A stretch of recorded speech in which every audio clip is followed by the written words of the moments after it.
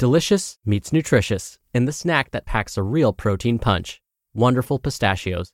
Each 1-ounce serving of Wonderful Pistachios has 6 grams of protein, giving you over 10% of your daily value and making Wonderful Pistachios one of the highest protein nuts. But perhaps more than that, I love all of the flavors they have.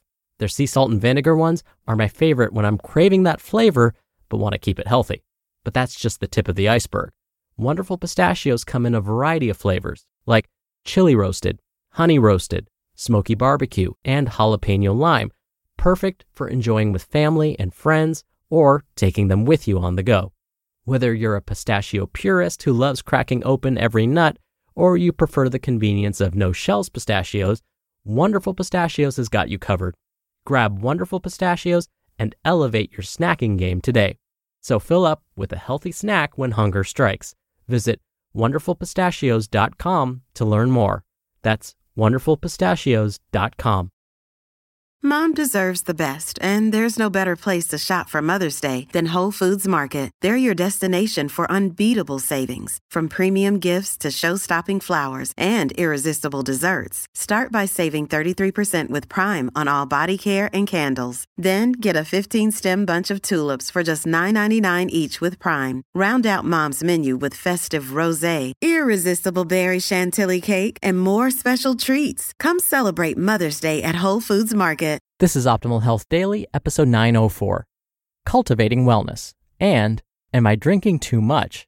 Both by Becca Shern of MinimalWellness.com, and I'm Dr. Neil Malik, reading you some of the most popular health and fitness blogs out there, with permission from the websites, of course. Now, if you want to meet some like-minded people and participate in bonus book giveaways and a lot more, come join our Facebook group. You can search for Optimal Living Daily Podcasts on Facebook to find it and request access. Or the shortcut link is oldpodcast.com/Facebook. So again, welcome to the new year. Thank you for being here. And I'll have to be honest about something. I love the holidays so much that I do experience a little bit of post-holiday blues. So I am a little bit bummed out today that the holidays are over, but what makes me happy is being here and giving you this information. So again, thank you for being here. Without you, this show wouldn't exist. So let's jump right in. Let's get to our 2 posts today as we optimize your life. Cultivating Wellness by Becca Shern of MinimalWellness.com. It's easy to feel that our world is falling apart at the seams. When was the last time you read or turned on the news and found an uplifting story? It's been a while.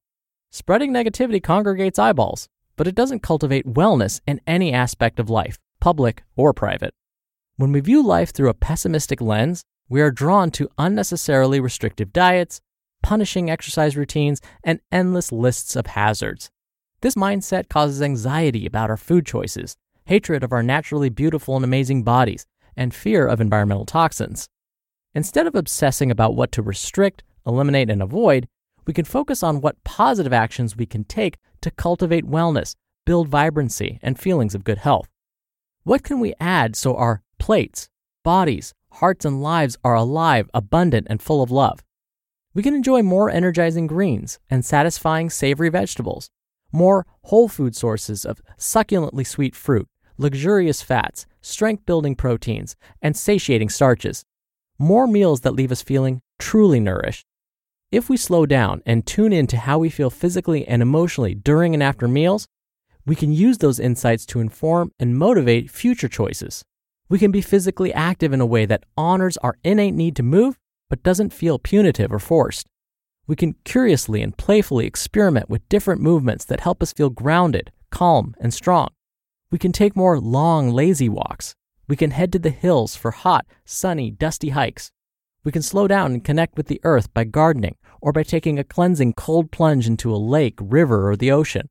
We can get lost in organic, passionate, and physical expression with dance, tai chi, yoga, or even running intervals in the rain, dripping with sweat while spinning, or building calluses weightlifting can be positive and rejuvenating with the right mindset. We can prioritize laughter and connection with a friend or loved one instead of checking email for the 10th time that day. We can get that desperately needed sleep instead of endlessly scrolling through social media. We can do something unexpectedly kind for a stranger. We can take 5 long, slow, deep, restorative breaths. We can listen to music that makes our soul sing. We can cultivate wellness by smiling and focusing kindly on the moment before us. Am I Drinking Too Much? By Becca Shern of MinimalWellness.com. Once a week, while having dinner with Ella, I join her at the table, dinner on one hand, cold IPA in the other. Then twice a week. Then 3 times. It's just a nice way to end the day, to relieve the stress of parenting, I thought. But eventually, I found myself in the kitchen most nights, glass in hand, justifying my mounting habit with flippant dismissals. What's the big deal if I'm tipsy? I'm relaxed. This is what most parents do, I'd mutter to myself and then take a sip. Investigating less desirable behaviors and admitting that some of our actions might not be in line with our best selves is not an enjoyable activity. Taking corrective action, meaning not doing the thing we've been doing, confronting the shame we might be harboring, and addressing the reasons that led us to the behavior, is difficult. But the benefit of paying attention to our habits, good or bad, is that we can correct problems in their infancy. Habits are behaviors on autopilot that have environmental or emotional triggers. Identifying and addressing our triggers is the key to correcting a negative habit. Recently, I spent a month away from alcohol, interrogating my consumption patterns in an effort to unravel some unhealthy trends I saw developing. I realized that when I was in LA, I drank infrequently and always in the context of social gatherings, which felt fine. But in Montana, I started to struggle keeping my intake at levels I felt comfortable with. Winding down with a glass of wine on Friday night morphed into hanging out in the kitchen several nights a week with a beverage or two. And if the contents of the fridge were less than inspiring, I'd justify dining out more than our budget allows so that I could enjoy a drink with dinner. Then I read a recent study which shows that even moderate alcohol consumption increases the risk of death. I realized my habits around booze were out of sync with some of my health and wellness values, like quality sleep, vibrant health, and cooking my family dinners. Upon deeper inspection, I acknowledged that during my weeks in Montana, the day-to-day grind of solo parenting was weighing on me. The evenings and weekends often included times where I yearned for a little excitement, an escape, some soothing. Instead of seeing, respecting, and addressing the dull pains of boredom, loneliness, and monotony, I engaged in avoidance. But after a few weeks of abstinence, the powerful force of ritual faded, and I realized the occasional emotional discomfort I experienced wasn't that hard to work through.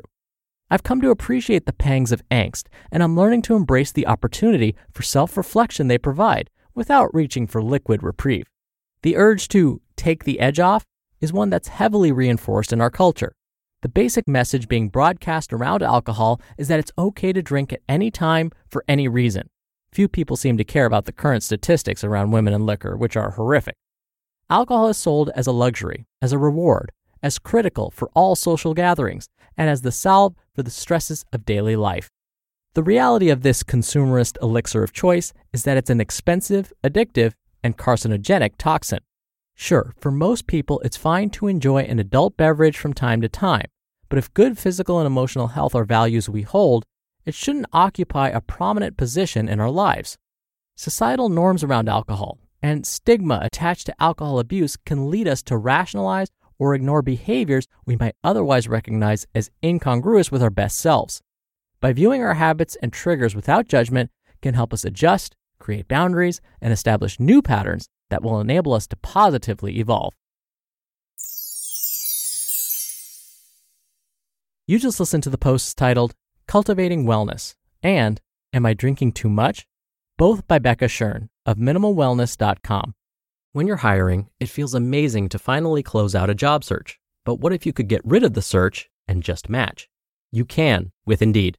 Indeed is your matching and hiring platform with over 350 million global monthly visitors and a matching engine that helps you find quality candidates fast. Ditch the busy work. Use Indeed for scheduling, screening, and messaging.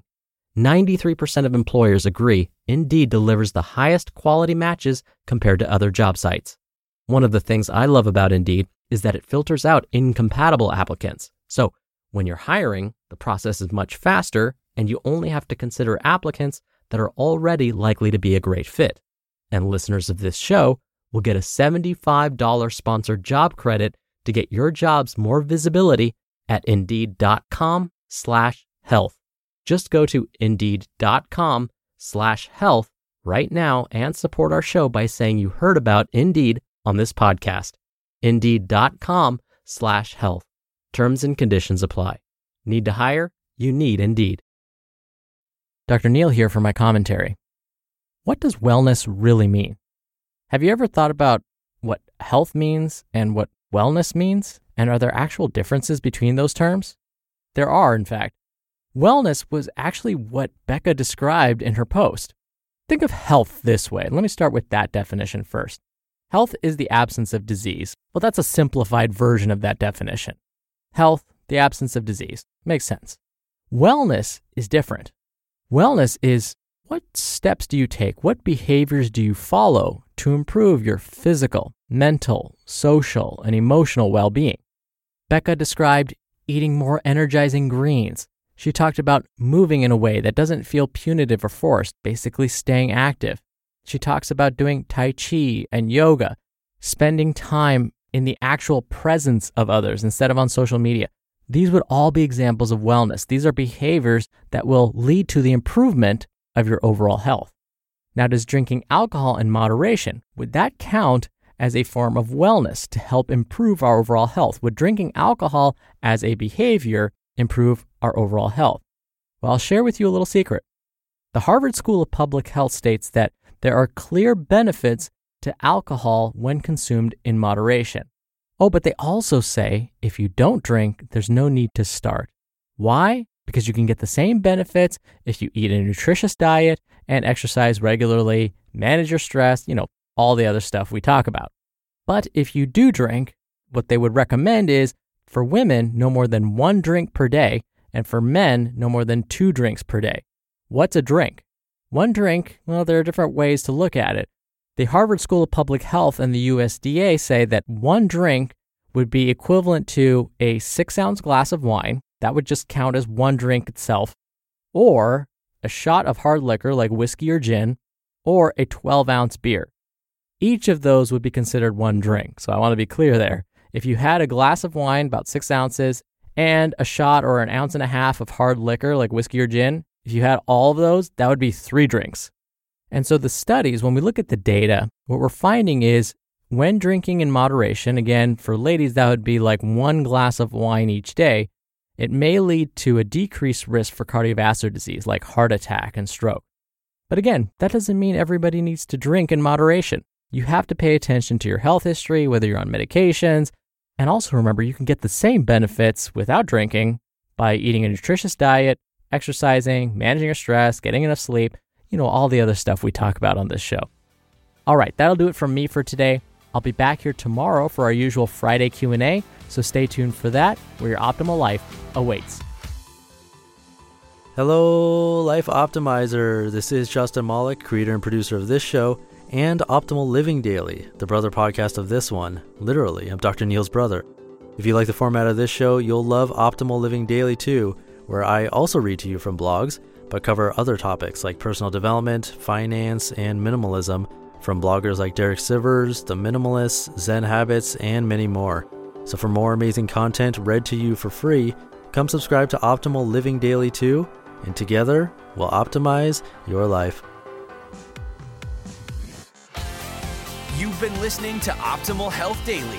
Be sure to hit the subscribe button to stay up to date on each new episode, and head to oldpodcast.com. That's oldpodcast.com for a free gift, as well as more actionable tips and resources to help you maximize your potential.